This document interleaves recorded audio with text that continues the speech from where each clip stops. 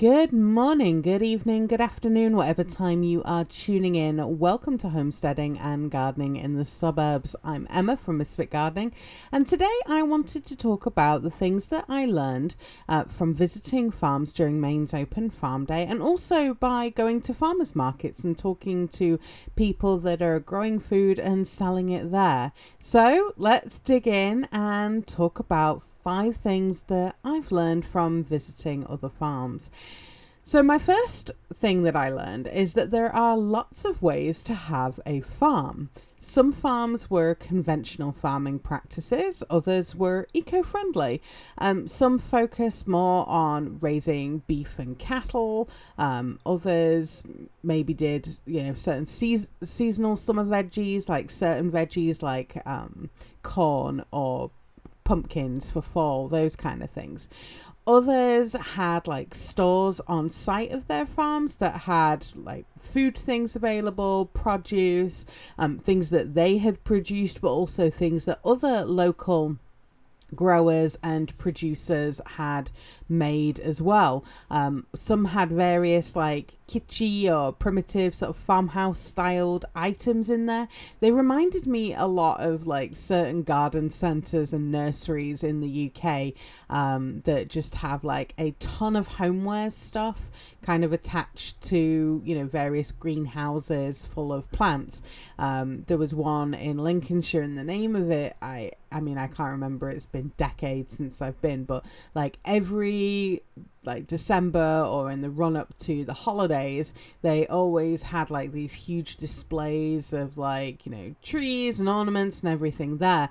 And it kind of reminded me a lot of that. Some of these like little farmhouse, like farm shops and stuff that I visited were kind of like that. They would have produce and things that were available, or meat that was in freezers, but then there was this overwhelming amount of stuff for the house that you could buy, which is great, like if you're looking for gifts for people, but sometimes it was like really, really overwhelming.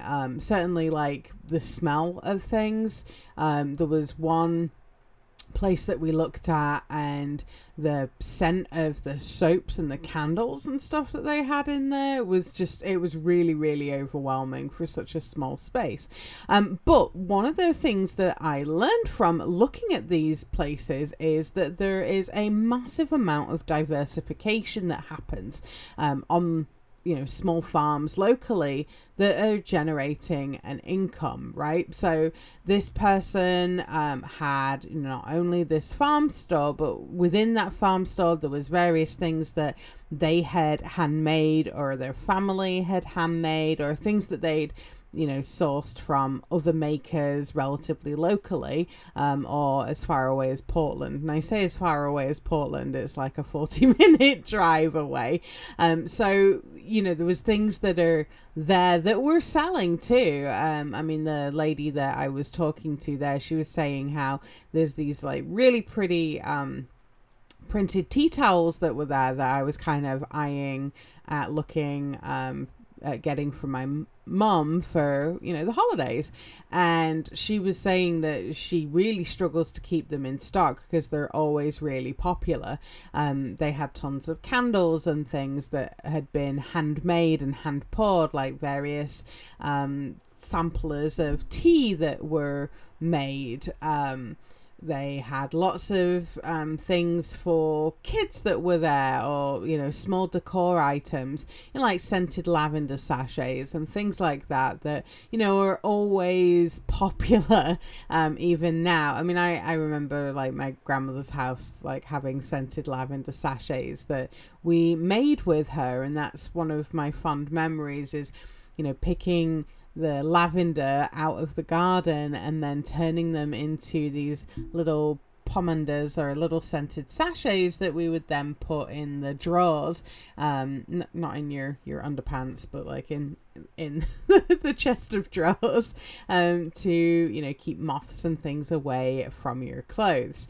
So lots of things like that. So there's a lot of diversity that happens on a local farm. But how does that relate for a homesteader? Because obviously a farmer's doing it to make an income, right? You've got to pay the farmer, and you've got to pay the laborers, and you need to have money coming in to be able to support, wear and tear, property taxes, right? All of that good stuff, mortgage, anything else that you've got to pay down, right? But as a homesteader, you're not necessarily going to be looking at selling things, right? And there's a whole plethora of other things that go on when you're wanting to sell stuff, right? If you're doing let's say soap and stuff like that, then you are going to want to think about having personal insurance and stuff. So it can get a little bit complicated when you start to sell, but that's not to be put off by it, because there are millions of people who do this every day. But more as a homesteader, you're looking at diversification, not necessarily as revenue for your homestead, but perhaps as savings that you can glean by not having to purchase something from the store. So for example, if you're raising backyard chickens, the eggs from your hens are meaning that you don't need to purchase eggs from the store, which then means that that is saving you money from your grocery bill.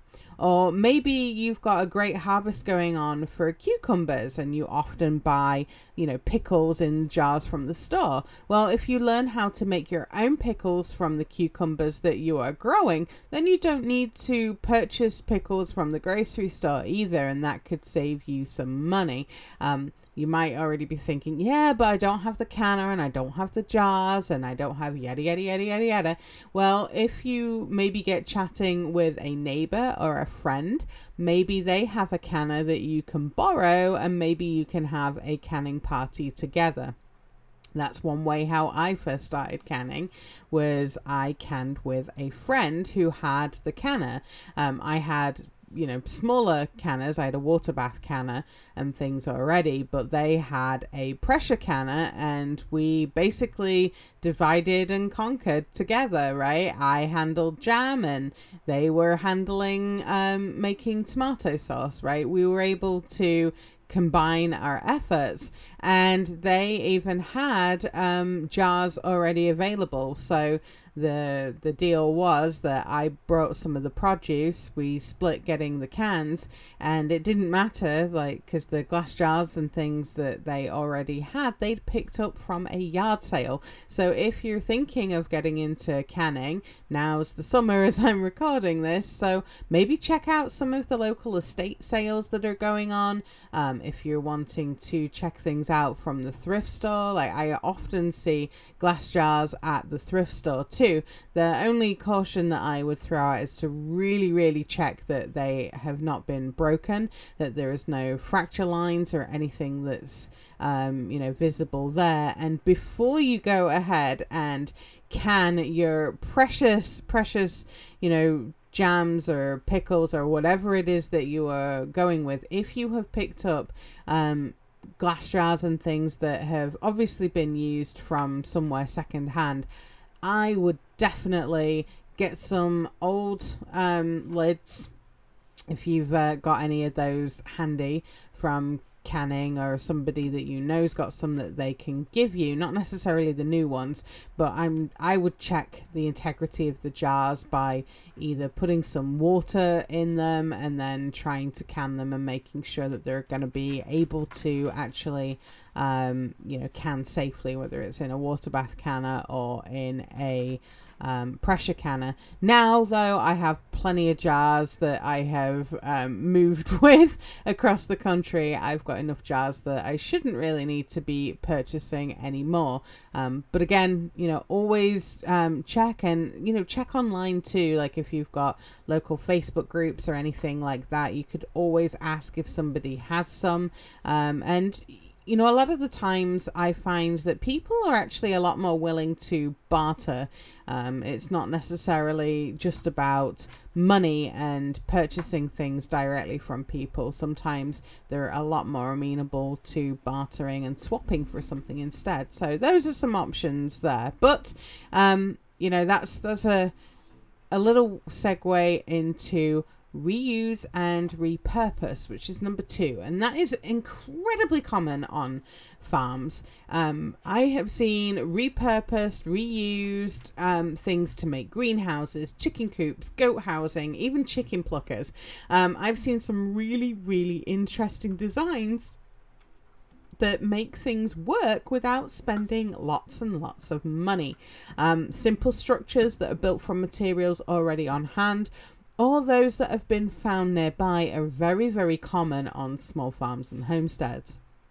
As my husband and I were driving around, we saw loads, and I mean loads of furniture being left by the roadside that's for free. And actually we commented on how you could furnish a house by driving around some of these rural communities in the summer. And as we were driving around, we saw this absolutely gorgeous mustard yellow cabinet, and I really wanted it. I will be honest, I really, really wanted this gorgeous mustard yellow cabinet. And which was really ironic because I'd literally just been telling my husband how I did not want to paint our house mustard yellow because I wasn't quite in love with the color. And then I saw this mustard yellow cabinet and I wanted it. So my bad. However, there was a side table that went along with it, but as we saw it on the way back, it was being picked up by a young couple who were obviously starting out. My stepson even found a new chair for his apartment for free on the roadside. And even when we lived in the suburbs, like free furniture, TVs, working appliances, even like fridges, dryers or washers were pretty common. One person's trash is definitely someone else's treasure. And you know, what a great way to furnish a house, especially if you're starting out and you're wanting to go down this route of becoming a homesteader, then, you know, by picking up things for free or for very, very little money. And even as a suburban homesteader, what do you need on your homestead, and how can you build it with what you already have? Can you build raised beds with trees or branches or bricks that you already have on the property, or have found for free locally? Can you convert that free dresser or chest of drawers by the roadside into a quail coop or maybe a rabbit hutch?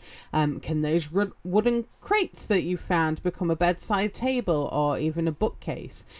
Can you staple an old clean bedsheet on the back of some wooden picture frames that you found laying outside that don't have any backing or glass on them, but if you tack on a old bed sheet and then add some string so they hang horizontally or flat like a table, and voila, you have a cheap and easy herb or seed drying rack that you can hang somewhere and then use. Could you turn thrifted yarn into a mesh or string bag for a farmer's market so you don't have to keep purchasing a bag all the time? Maybe you can turn that thrifted yarn into a mesh or string bag to store onions in. Maybe you can turn old t-shirts into a reusable bag and use that when you go pick up groceries. And maybe you can turn some of them into cleaning rags. I know I've shared before the story of my grandparents keeping like clothing scraps and old clothes that were then converted into cleaning rags. And I can't even tell you the number of times I would help like my granny polish the brass and the silver with the rags, or help with dusting and cleaning during the summer holidays, because that's how my sister and I earned our pocket money, or our allowance, was by helping with chores like cleaning and stuff.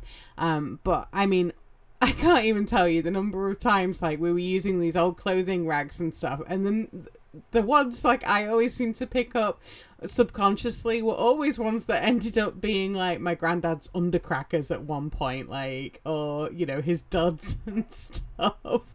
But I mean, now looking back on it, I mean, as a kid, I was like, oh no, these were like granddad's underpants. Like, no, I don't want to be using that as a cleaning cloth. And my grand's there like, it's clean, it's fine. Like, they're not, his underpants anymore.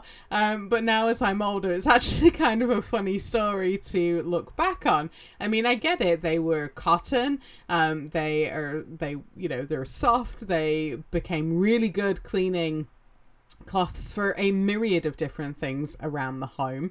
And it helped keep things out of the garbage, and out of the trash, giving things a new lease of life. And in the same line, can you repair things that are broken and torn? I've discovered visible mending, or modern mending as it's called, and it looks absolutely beautiful how people have mended their clothes in a really unique way. And, they've got a piece of clothing that is really unique. And now I'm gathering all of my ripped clothes, and I have a horrific number of ripped clothes, particularly at the elbows, from going through like the dog pen or the chicken coop. I would often catch things on my elbow and then, tear elbows in work clothes too, no less. So I found a bunch of clothes from moving, unpacked a box, but they were all kind of torn and they fit. Now I'm starting to lose weight. And what a great idea, like being able to mend them and repair them in a unique way. And then I can literally say that I have, a piece of clothing that I have created that is just as unique as me. It keeps things out of the garbage for longer.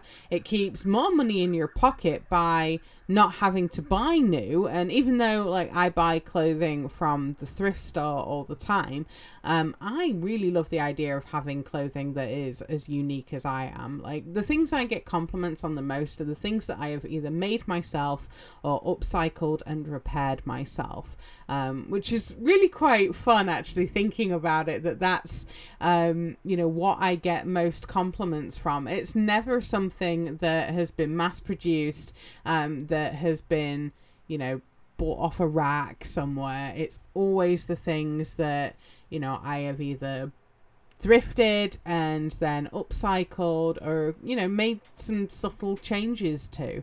So that's kind of fun to think about, the things that you can do there. And I know if my mum is listening to this podcast, she might be cringing, because we had this whole conversation about why be buying things from the thrift store, because I was telling her about some really beautiful chairs that I picked up from a thrift store and how much I love them and how they're a perfect setting for our house that was built in 1790s. And I sort of went on to say like that I'd bought couple of tops and things from the thrift store too, and she's like, well, why would you buy things from the thrift store when you can get them new? And I sort of said, because I don't want to be buying things new and at full price, and because I like the idea of things not going into a landfill, and I like to make wiser choices with my money. So that was kind of an interesting conversation between like myself and my mum.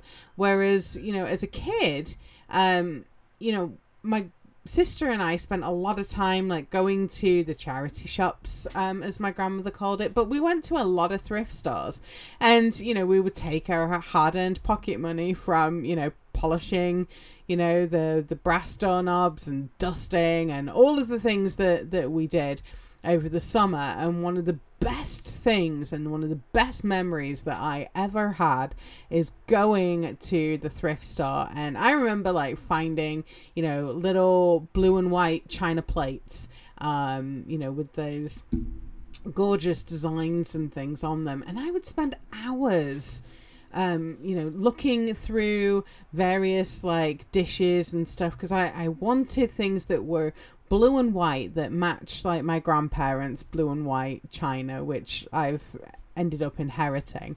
And I was so proud like when I would come home with just a few dollars spent and all of these treasures that I had. And going into college and coming out of college, like I always like to go to the thrift store and see what you had, because I enjoyed being able to find a bargain, find something that would fit, and also having that kind of slightly more satisfactory feeling of paying $50 or whatever and having a bunch of pants or a bunch of tops or, you know, various outfits and things that I could use throughout the seasons, rather than, you know, paying $50 on one item of clothing brand new. So having that kind of homesteader or, you know, farmer mindset of using things up and, you know, getting things frugally has been with me for a long time. But now kind of seeing it from, you know, other farmers and other people within the community, it's kind of interesting to see that it's a lot more normal. And I really love going to the thrift store, and I inevitably end up like chatting with people. There was a lady who I was chatting with at a local thrift store who found a teapot, and it was amazing. I loved it. It was incredibly unique. And, you know, she was really excited to be taking it home. And she was telling me how she collected teapots. And I think her grandmother was also from the UK. So it was quite nice to kind of chat with her about, you know, how her grandmother used to make tea, which, you know, is the same way that I make tea. You know, you have a tea bag for every person that wants a cup of tea, plus an extra tea bag for the pot, and then you know, pour hot water in there. But before you even put the tea bags in, you must first warm the teapot. So that was kind of fun to talk about those things. So if you've never visited a thrift store, definitely go take a look and see what you can find. Sometimes going there is just the fun and weird things that you find. Actually, some of the fun things that we used to do would be finding random things at thrift stores and then leaving them at our friends on the porch. And there was it was like a giant walnut shaped cookie jar with a squirrel on the top. And we left it there with some things in it, and then over the next like few years it made its way like back and forth between us as an ongoing gag, which was kind of fun, until it broke, which was a really sad day that broke. But I digress. You know, one of the things that I absolutely enjoy and love about this sort of homesteading lifestyle is thinking outside of the box. How can you reuse something and convert it into something else, right? I mean, I've seen it was a trailer that had been converted, not like a caravan or, you know, an RV type of trailer, not like that. It was like a, you know, a flatbed trailer that had like a shed built on it, and really random, but that was like the chicken brooder that one farm had been using, and it was like a temporary housing thing, and the farmer loved it because it meant it was really easy for him to hook it up to his tractor and then move it to a different field or a different area, and, you know, the birds can come out of that coop and, you know, do what they do, scratching around that field without having to interfere with things in, you know, their newly planted or their ornamental gardens and stuff. So that was pretty cool. And I've even seen, granted this was back in the UK, but I had seen where sort of chicken tractors or small scale chicken arcs, I guess they were called. They were like a rounded, almost like a hoop house that had been built, and they had old feed sacks, like the plastic bags from feed and compost and stuff like that.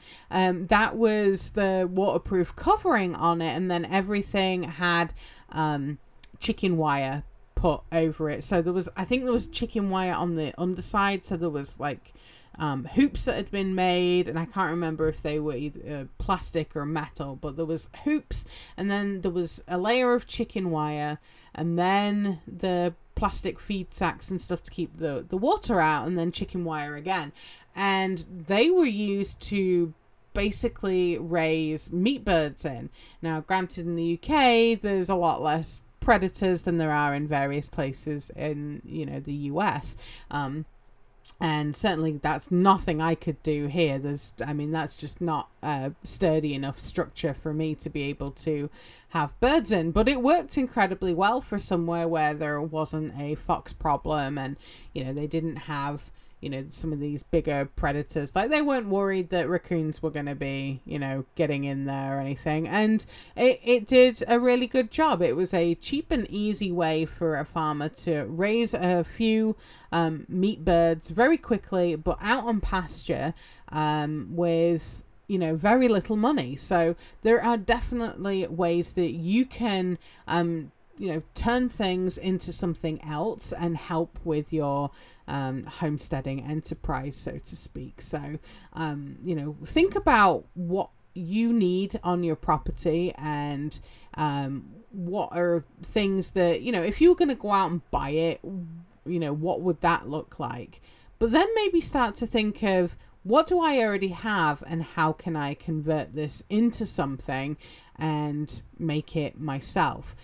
We're doing that right now with the trestle table that my husband's building. We found some old pine boards. Really, really old. Our house is 200 and something years old, and these pine boards are at least 100.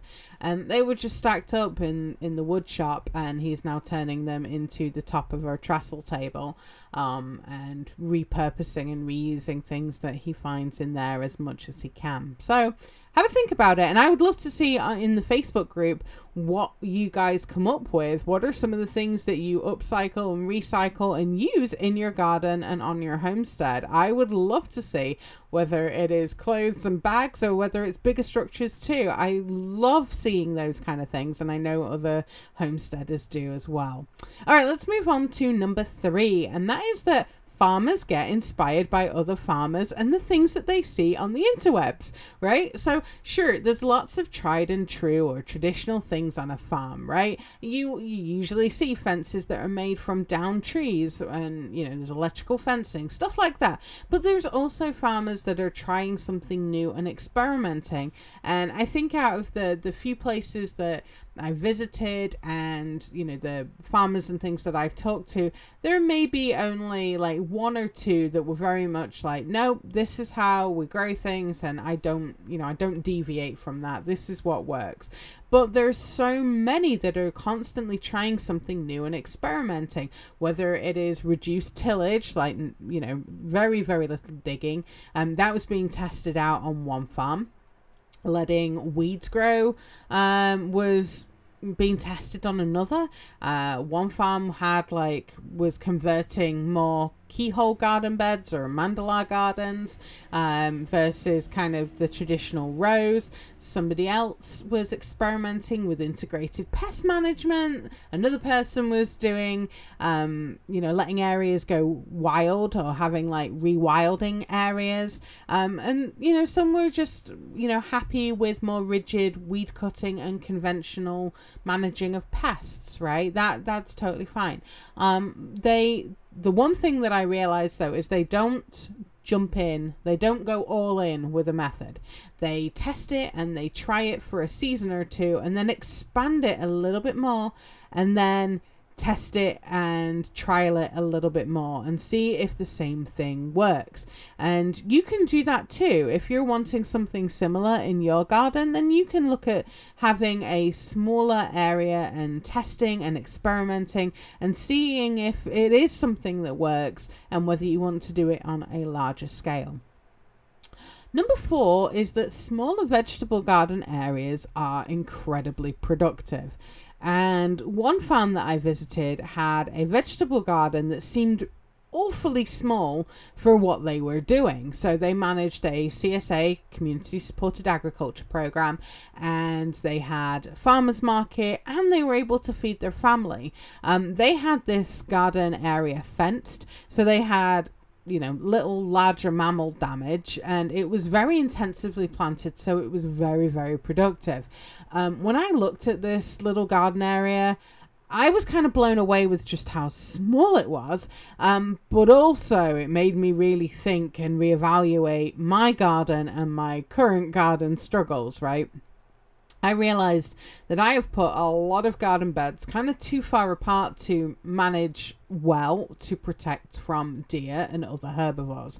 I don't have the resources right now to fence over 3 acres of land to keep the deer out.